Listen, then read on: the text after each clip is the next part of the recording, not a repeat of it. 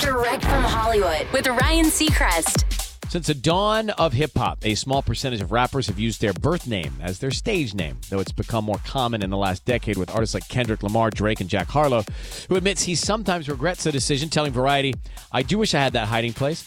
Sometimes artists assume characters for a verse. Kendrick does. Eminem had it with Slim Shady. And sometimes in the studio, my engineer will even encourage me to get out of Jack Harlow.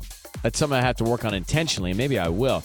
Jack does add on the other side of the coin, he feels using your real name invokes realness and honesty that he does not regret at all.